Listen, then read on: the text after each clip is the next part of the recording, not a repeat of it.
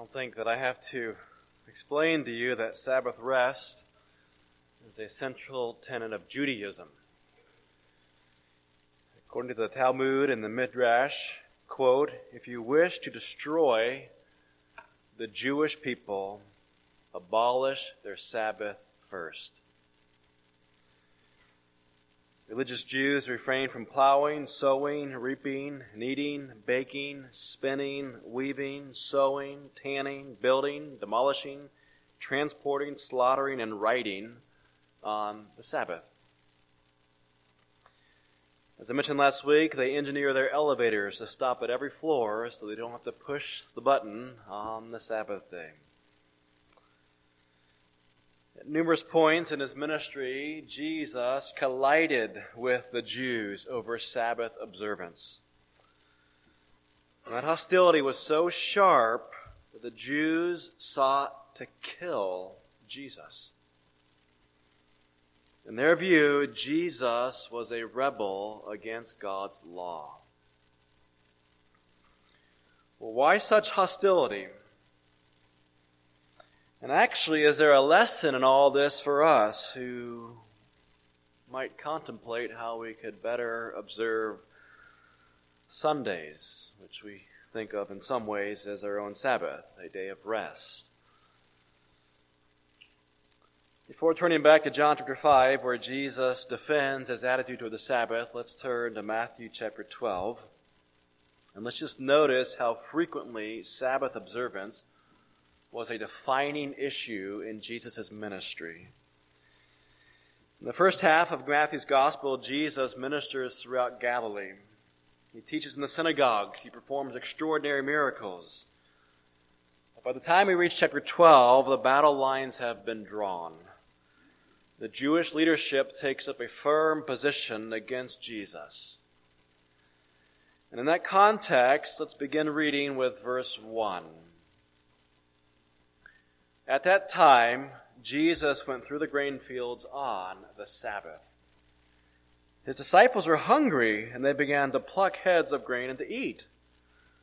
But when the Pharisees saw it, they said to him, "Look, your disciples are doing what is not lawful to do on the Sabbath."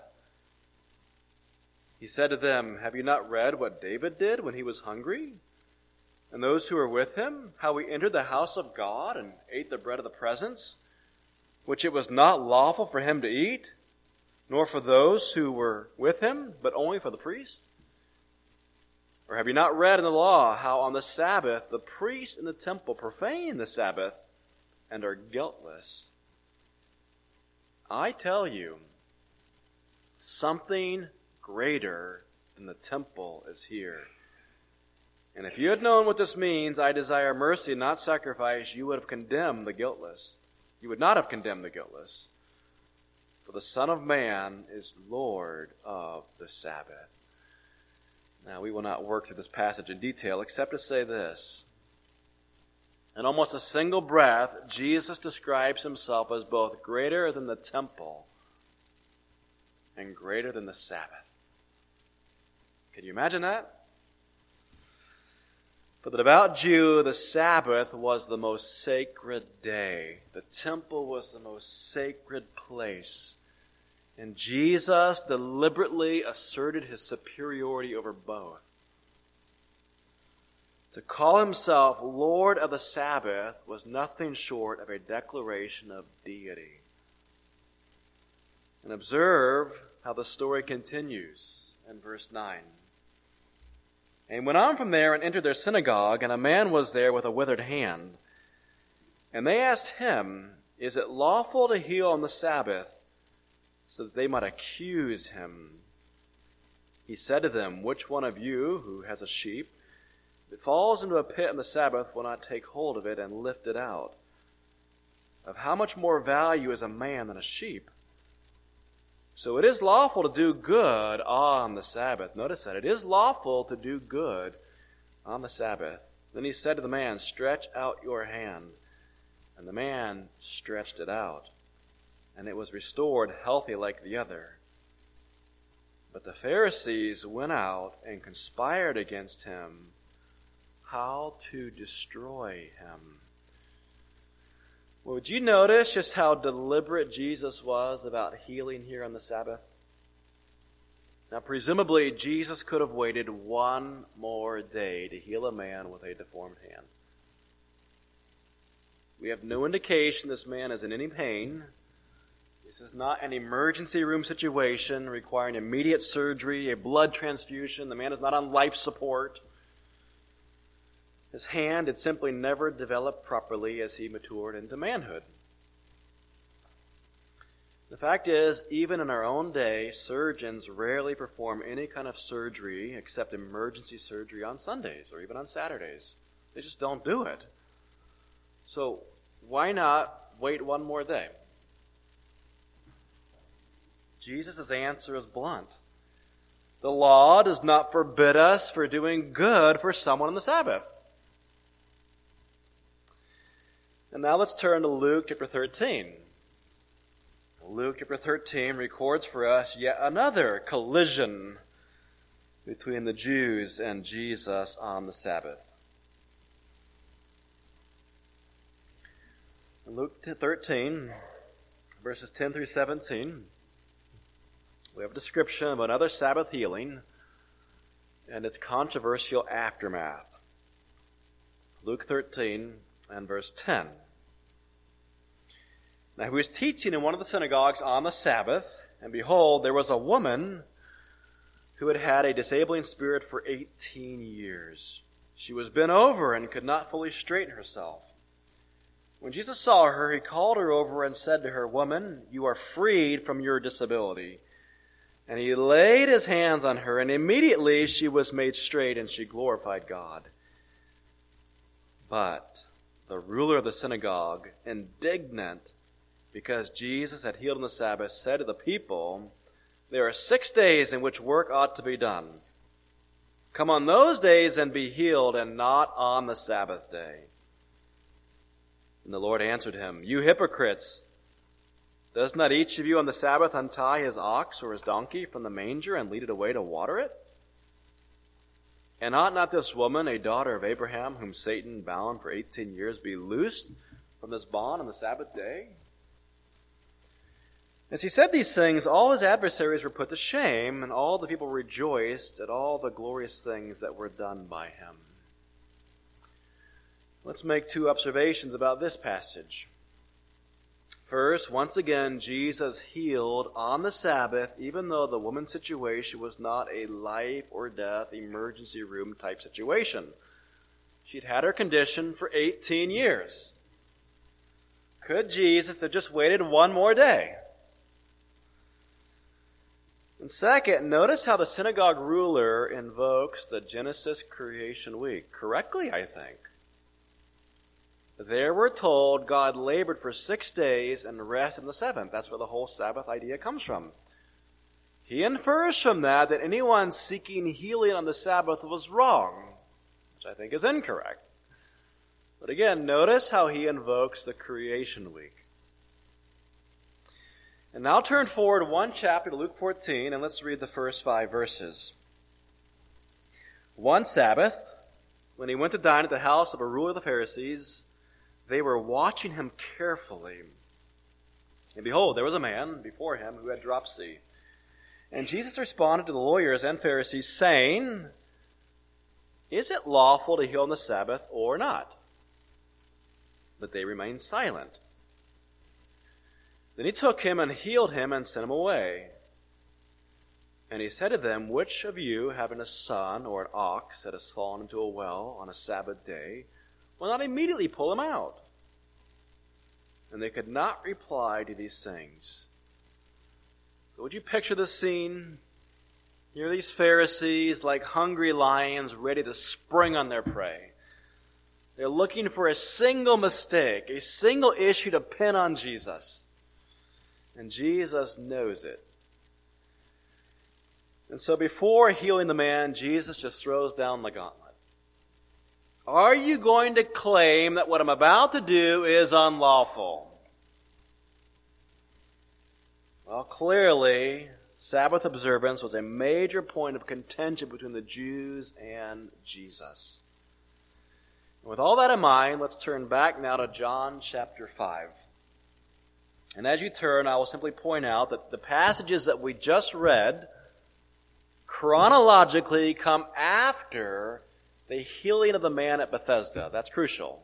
Everything we just read comes after the event recorded here in John chapter 5. The healing at Bethesda is the first event recorded in the four Gospels concerning a major controversy between Jesus and the Jewish leadership over the Sabbath. In other words, this is a passage where it all began. So I read those later passages so that you understand how inflammatory the Sabbath issue would become after John 5. But again, right here in John 5 is where the whole issue erupted. So here's a really crucial question. Who deliberately ignited these Sabbath controversies?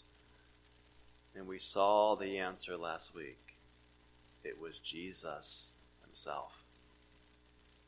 Jesus took the initiative. At the pool of Bethesda, Jesus met an ill man on the Sabbath. But why is Jesus even there on the Sabbath?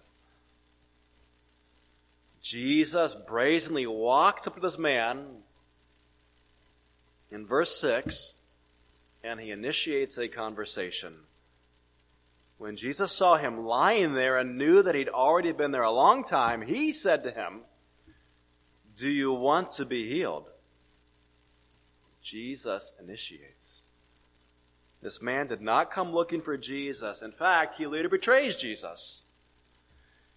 According to verse 5, this man had been an invalid for some 38 years. Well, surely Jesus could have waited one more day, but he didn't. After 38 years, Jesus is not willing to let another day pass. Again, this is not an emergency room situation where if Jesus doesn't act today, he's dead. It's not what's going on here. He healed the man deliberately on the Sabbath. And he even told the man, "Take up your bed and walk." A clear violation of Jewish scruples. In fact, as you read on, the Jews don't even care about the miracle. They care about the fact that he's carrying his bed on the Sabbath. And look at all the controversy that Jesus created. Look at verse 9. And at once the man was healed, and he took up his bed and walked. Now that day was the Sabbath. So the Jews said to the man who had been healed, "It is the Sabbath, and it is not lawful for you to take up your bed." Again, Jesus instigated this. And look at the result, verse 16. And this was why the Jews were persecuting Jesus. Persecuting Jesus! Because he was doing these things on the Sabbath. So, what do you think?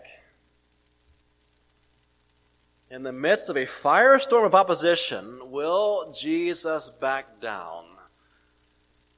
Is he like a politician seeking only to garner votes, and he makes a mistake? "Oh no, let me back off." Is that what Jesus does? Does Jesus say, "Well, from now on, I'll just kind of avoid the Sabbath day"? No, clearly not. The earlier passages that we just read tell the events that happened after John 5. So whatever Jesus was doing here in John 5, he kept it up afterwards. And far from backing down, observe what Jesus says in verse 17. This is astonishing. But Jesus answered them, "My Father is working until now, and I am working." And do you realize what Jesus just said? He just made two radical claims. Number one, God the Father is working on the Sabbath. What? This has got to be some new form of blasphemy. God doesn't work on the Sabbath. Every Jew knows that, right? Didn't God rest on the seventh day? Didn't God set up that pattern of rest from the first week of creation in all of human history? And didn't God command us to imitate that same behavior when he gave us the law? How dare Jesus claim that God is working the Sabbath? And then secondly, notice that Jesus implies that he was in fact equal with God. It was perfectly appropriate for him to work on the Sabbath because, quote, "my Father is working." He just equated himself with God. So how did the Jews respond? Verse 18, this was why the Jews were seeking all the more to kill him. Because not only was he breaking the Sabbath, but he was even calling God his own Father, making himself equal with God. My guess is most of us, if not all of us, realize that Jesus had several controversies with the Jews over the Sabbath. However, do you realize that Jesus deliberately instigated all this controversy? And do you realize that these controversies brought death threats against Jesus that erupted early in his ministry and several more times through his ministry? We sometimes think of Jesus coming to Jerusalem in the triumphal entry, and they greeted him and then turned on him. That's not what happened. The Galileans brought him to Jerusalem to the city gates and welcomed him, but the Jews inside were very angry at Jesus. They've been plotting for years to see him executed. And it all goes back here to John chapter 5. He is a Sabbath breaker. Jesus does not back down. In fact, Jesus is just going to blow this controversy up like wind spreading a forest fire. So I want to know, why is Jesus so bold? And in fact, in the Jewish eyes, so offensive in verse 17, when he claimed, my Father is working from now until now, and I am working. That answer that Jesus gave is a calculated attempt to disrupt the whole Jewish worldview, their culture, their theology, their customs. Why is Jesus doing this? Now, originally I planned to preach all the way down through verse 24 this morning, but I suspect that it really will be to our benefit to really pause on verse 17 and the aftermath, verse 18, and to really just come to terms with what Jesus is saying. How are we supposed to think about Sabbath work or Sabbath rest, or in our case, Sunday? And I'll not try to draw too close a parallel between those. That's not really my point this morning. But I want to know, how can we avoid the error of the Jewish leadership, while at the same time acknowledge that Sabbath rest was instituted by God? Not in the Mosaic Law, friends, but in the creation week. Well, clearly, something's gone wrong in the Jewish mind. Why did Jesus believe it necessary to come along and deliberately disrupt their Sabbath customs, not once, not twice, but again and again and again? And I wonder, why, for the sake of peace or respect for Jewish culture, didn't Jesus just wait one more day and heal? I mean, there is a place for respecting people's culture. If you look at Jesus' Sabbath healings, in no case was Jesus dealing with a life or death emergency room situation. If I were a Christian surgeon, I would schedule any of these people that Jesus healed for Monday, Tuesday, Wednesday, Thursday, Friday. So why is Jesus willing to stir up so much Sabbath controversy to the point that the Jews want to persecute him and kill him? And again, the hostility that erupts here in Jerusalem in chapter 5 can be traced right through John's Gospel, right through to a Roman cross. So what is the lesson in all this for us? Well, let me get at it through three questions. Three questions, and I really want these questions not only to help us understand John's Gospel, to really help us understand what we ought to be doing on the Lord's Day. First question. Did God rest on the seventh day? I suspect we know the answer, but let's turn to Genesis 2, and let's actually read the words of Scripture. We, like the Jews of Jesus' day, take the opening chapters of Genesis as authoritative and foundational for our whole outlook on life. Genesis 1 takes us through the first 6 days of creation. And chapter 2 tells us precisely what happened on the seventh day. Verse 1, Genesis 2. Thus the heavens and the earth were finished, and all the host of them. On the seventh day, God finished his work that he had done, and he rested on the seventh day from all his work that he had done. God stopped creating. God labored for 6 days, and God rested on the seventh. There's no doubt about that. And by the way, did you know that this is where we get our pattern for a 7-day week, which we've seen all through human history? When humans, ancient and modern, have set about to measure time, they appeal to astronomical phenomena. The waxing and waning of the moon, the rotation of the earth on its axis every 24 hours, the earth's circumnavigation of the sun every 365 days. Even our months were traditionally derived from seasons of the year and planet cycles, derived from our solar system. You look to the heavens and you figure out time. However, there is nothing in astronomy that gives us a 7-day week. Did you know this? It's not out there. Yet human civilization is built on the 7-day pattern derived from the Bible. And when godless civilizations like that of the French Revolution have tried to circumvent the 7-day week, they've met with disaster. The French tried it out, and it failed. They tried a 10-day week. It collapsed. It doesn't work. There is a 7-day rhythm to our human psyche that is only explained by the Bible. And that leads me to a second question. Here it is. Was God's Sabbath rest precedent setting for us? Okay? Crucial question. Was that 7-day rest precedent setting for us? Well, just read the next verse. So God blessed the seventh day and made it holy, because on it God rested from all his work that he had done in creation. That word holy refers to a unique, a special day. It was God who established a special day from the beginning of time. Sabbath rest did not begin at Mount Sinai. God established a unique day in the creation week.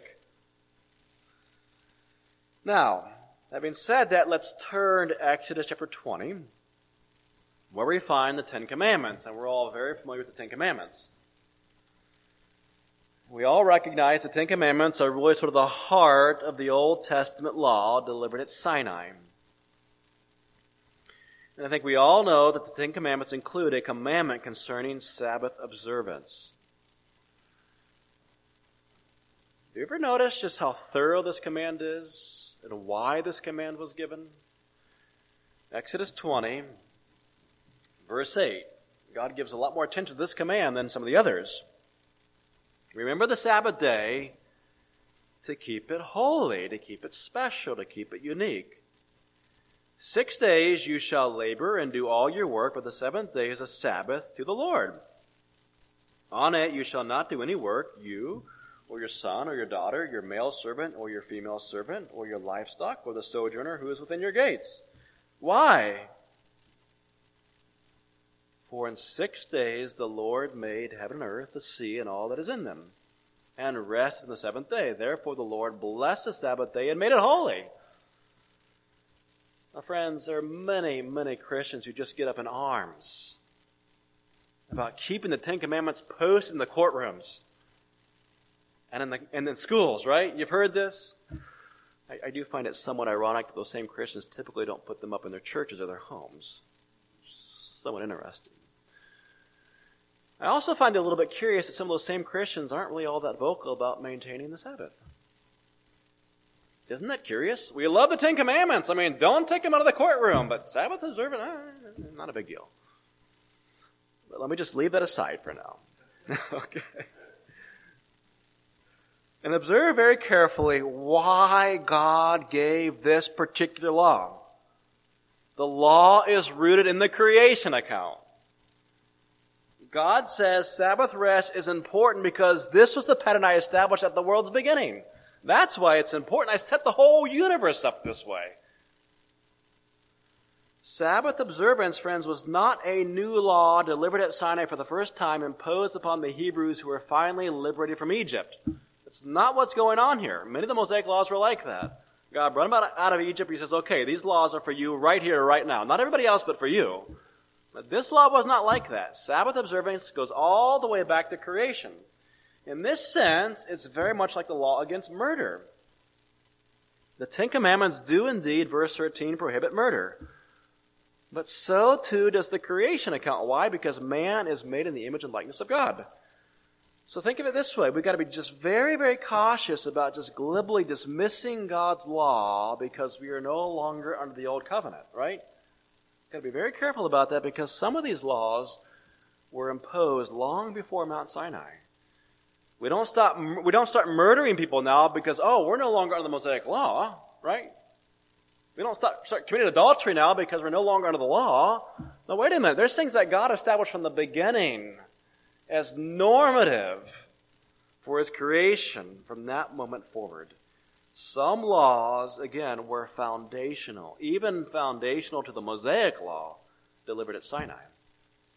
And that, I think, is what's going on here. God is rooting this law in the creation account.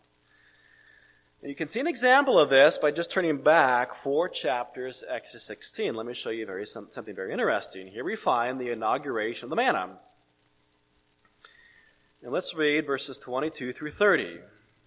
And as we read, notice how Sabbath observance is already expected of the people before they come to Sinai. It's already there. On the 6th day, Exodus 16, verse 22, on the 6th day they gathered twice as much bread, 2 omers each. When all the leaders of the congregation came and told Moses, he said to them, "This is what the Lord has commanded. Tomorrow was a day of solemn rest, a holy Sabbath, a unique day to the Lord. Bake what you will bake and boil what you will boil, and all that is left over lay aside to be kept till the morning." So they laid it aside till the morning. And Moses commanded them, and it did not stink. And there were no worms in it. Moses said, "Eat it today, for today is a Sabbath to the Lord. Today you will not find it in the field. 6 days you shall gather it, but on the 7th day, which is a Sabbath, there will be none." On the 7th day, some of the people went out to gather, but they found none. And the Lord said to Moses, "How long will you refuse to keep my commandments and my laws? See, the Lord has given you the Sabbath. Therefore, on the 6th day, he gives you bread for 2 days. Remain each of you in his place. Let no one go out of his place on the 7th day." So the people rested on the 7th day. Now, friends, isn't this very interesting? Here is Sabbath observance, and we haven't gotten to Sinai yet. Sabbath observance precedes the giving of the law at Mount Sinai. How far back does it go? It actually goes all the way back to creation. From the beginning, God set it up this way. All that to say, I think the data is pretty clear. God's 7th-day rest was in some sense precedent setting for us. And it's no wonder the Jews tried to observe it very carefully. So with all that in mind, let's return to John 5. And let's ask this question. Why does Jesus just instigate a controversy over the Sabbath? What is Jesus doing? Why does he heal a man who had been sick for 38 years? Could he have just waited one more day? And again, why does he choose such inflammatory words in verse 17? My Father is working until now, and I am working. What is Jesus talking about? Didn't God rest on the 7th day? Yes. And wasn't God's rest precedent setting for us? Yes. So, again, why on earth did Jesus go to the pool of Siloam, heal a sick person, and incite the Jews to persecute him for failing to rest on the Sabbath? And why does Jesus just keep on doing similar things on the Sabbath right through the end of his ministry? I suspect the passage is a bit enigmatic when you really take the Old Testament seriously. What we need at this point is a third question and a good answer to that question. A third question, I think, will help us avoid the error of Jewish leadership, the leadership that sought to kill Jesus. And I think this third question will help us avoid the error of legalism and understand really the spirit behind the law. And here's the question. Did God stop working entirely on the seventh day? Did God stop working entirely on the seventh day? Well, verse 17, my Father is working until now, and I am working. Obviously, Jesus was working on the Sabbath. God was working the Sabbath. The truth is, when you read the creation account, God is actively creating all sorts of things for 6 days, but the seventh day he stops. What does that actually mean? Ever thought about this? Did God ever stop willing his creation into existence at every moment of time? Did God ever stop upholding the whole universe by his omnipotent power? Does God's Spirit cease his work of conviction of sinful men on the seventh day? Does God ever take a day off from pursuing sinners? Does God's providence and his preservation cease every seventh day? You ever thought about David's beautiful description of his formation in his mother's womb? Psalm 139, David says, you formed me. You formed me. You formed my inward parts. You knitted me together in my mother's womb. Do ultrasounds reveal that that process ceases every seventh day? Does God send rain on the just and the unjust? And does it ever rain on the Sabbath? Did God pour out his violent rain in Noah's day for 40 consecutive days and nights, including Sabbaths? And there's 40 consecutive days there, and God is raining down judgment. He's doing something on the Sabbath. Yes, it is true that manna from heaven ceased on the Sabbath. But are we told that the springs of water gushing from the rock cease on the Sabbath? God removes kings and God establishes kings. Has God ever toppled or inaugurated a king on the Sabbath? God's Spirit comes for his children when they die. I was thinking this last week of Brother Gil Meisner, who passed away on Sunday, September 6, 2020, right here while we were celebrating communion. Did God's Spirit come for Gil Meisner on the Lord's Day? Sure he did. The book of Hebrews tells us Jesus in his resurrection upholds all things by the word of his power. Think of all those whirling galaxies out there, all those electrons spinning around their nucleus. Think of all the breath of those billions of animals. It's all sustained by Jesus. He upholds it all, every moment of time, 7 days a week, by the word of his power. And aren't you glad? If God ever stopped holding your atoms together, you would disintegrate in a moment. Well, I think you get the point. Yes, God rested on the Sabbath. And yes, that rest, I think, is precedent setting for us. Even before God gave the law, he rested. But friends, you got to be very, very careful about taking that to an extreme. When we take Sabbath observance to an extreme, we turn a perfectly good command into legalism.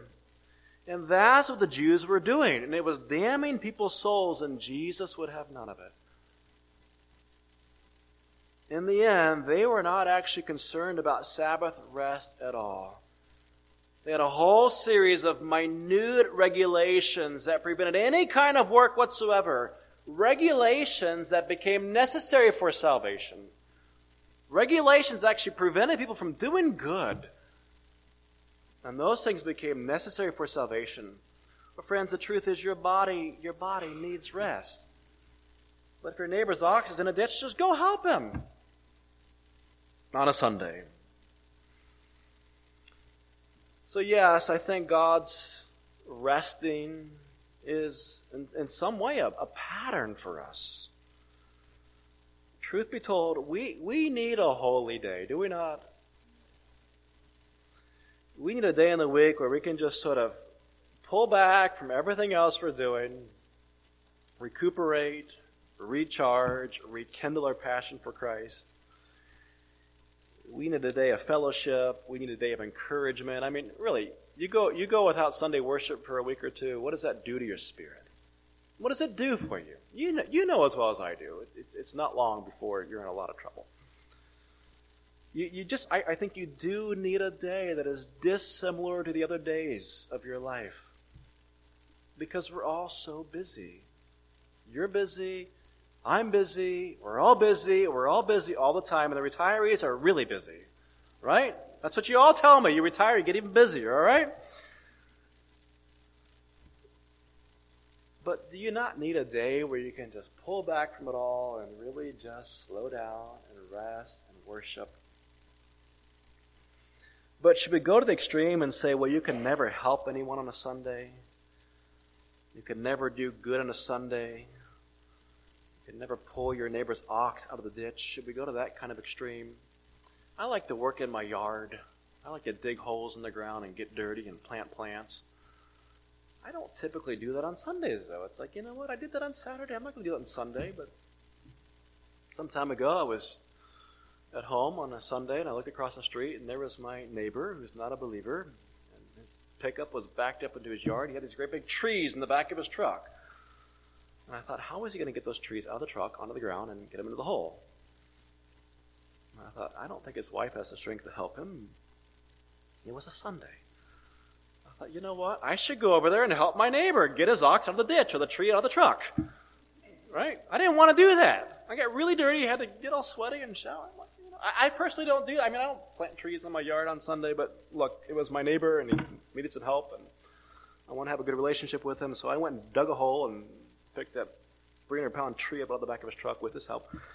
Got in that hole and hurt my back and everything else. All right. Anyway. The fact is, there's a point to rest and fellowship and these kinds of things, but you got to be very careful to take it to taking it to an extreme.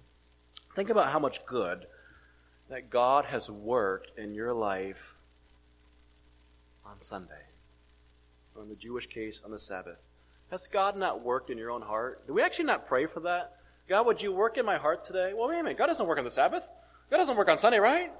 No, God, would you work in my heart today? Ever think about that? The juxtaposition of those two ideas. Imagine a church member getting discharged from the hospital on a Sunday. That happens.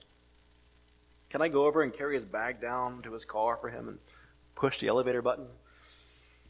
Isn't that equivalent to Jesus just telling the man at Bethesda, just take up your bed and walk home? Are you going to come along and just accuse me of violating the Sabbath because I helped the church member? When we were in Matthew 23, we observed a similar kind of extremism with the Pharisees. They literally tithe their mint and their dill and their cumin. That is, they tithe the tiniest produce from their fields. But the law never required the Jews to tithe their herbs. And Jesus, if you recall, did not actually condemn them for tithing their herbs. That wasn't what he condemned.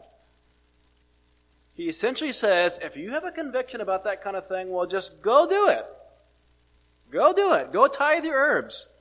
These you ought to have done, he said. But then he added this, without omitting the weightier matters of the law. That's the crucial element. Don't omit the weightier matters. Well, what are the weightier matters? Jesus says justice, mercy, faithfulness. Would you just picture with me a Pharisee and he's got a little scalpel out and he's pridefully hovering over this pile of seeds and he's dissecting out a tithe. 10% of my seeds. 10% of my mint. And behind him lies the widow in the street. Behind him lies the orphan groveling in the street. Jesus will have none of that hypocrisy. Jesus says that is the kind of legalism that leads not to heaven but to hell. And friends, do you know the real problem with legalism? The real problem with legalism? Legalism is in fact law breaking. That's the problem with it. Legalism is law breaking. When you miss the whole point of the law, you violate the law. When you miss the whole point of holiness to the Lord because of your focus on minute ordinances, you actually violate the law of justice and mercy and faithfulness. The Pharisees were lawbreakers. They missed the whole point of mercy and justice and faithfulness. It's no wonder then that Jesus went out very deliberately and began healing people on the Sabbath. It's because the legalists have no understanding of mercy. Again, at Bethesda, they don't even care that the man just got healed. All they want to know is, why are you carrying your bed? It's all they're concerned about. Jesus just helped this man. We don't care about that. Why are you carrying your bed? They, in fact, were the lawbreakers because they had no knowledge of what was most important. The Jews had become so fixated on their own sense of self-righteousness fostered by scrupulous Sabbath observance, they actually came to the point that they would rather murder Jesus than to see him restore a man with a withered hand, or to raise the sick, or to cure disease, or to heal his creation. I mean, where's the mercy in that? His creation is broken all around him. He's healing it. Where's the mercy in this if they go after him and try to kill him? So friends, think of it this way. Wasn't the whole point of the seventh day of rest an opportunity to sort of sit back and actually enjoy the creation? Let me conclude with just an idea here about how we can really sort of apply this and think about Sunday rest. At the end of 6 days of labor, Genesis 1, God looked at everything that he made, and God saw that it was very good. And when God saw it was all very good, then God rested. But when you look at it that way, you realize that what God was doing is that rest was a kind of delight. God stood back and he just delighted in his creation. He enjoyed his creation. God enjoyed his accomplishments. Isn't that interesting? Now, I am well aware that in this room we probably have believers who have different opinions and convictions about what you can or cannot do on the Lord's Day. And that's perfectly appropriate. My job is not to impose my conscience on any of you. This to me is a Romans 14 issue because people have different consciences, and Paul talks in Romans 14 about how we observe different days, and Paul actually says, quote, each one should be fully convinced in his own mind. So I think all of us should look at what the text says and say, okay, what does this mean for me? My job is not to impose my convictions on you or my legalistic standards on you, not at all. All right?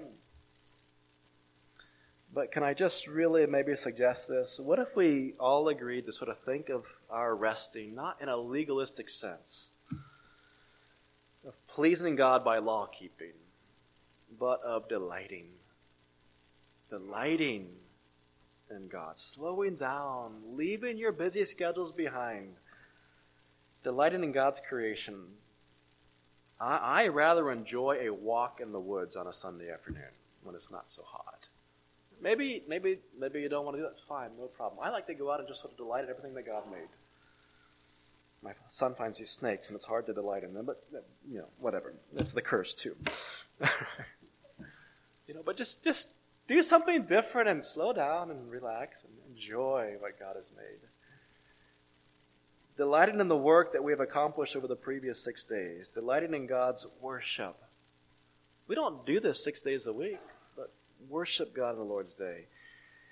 Delighting in fellowship with God's people. We're all so busy. 6 days a week, we're just really going at it. Step aside and delight with God's people. How about this? Delight in the food that we labored for all week long. I like food.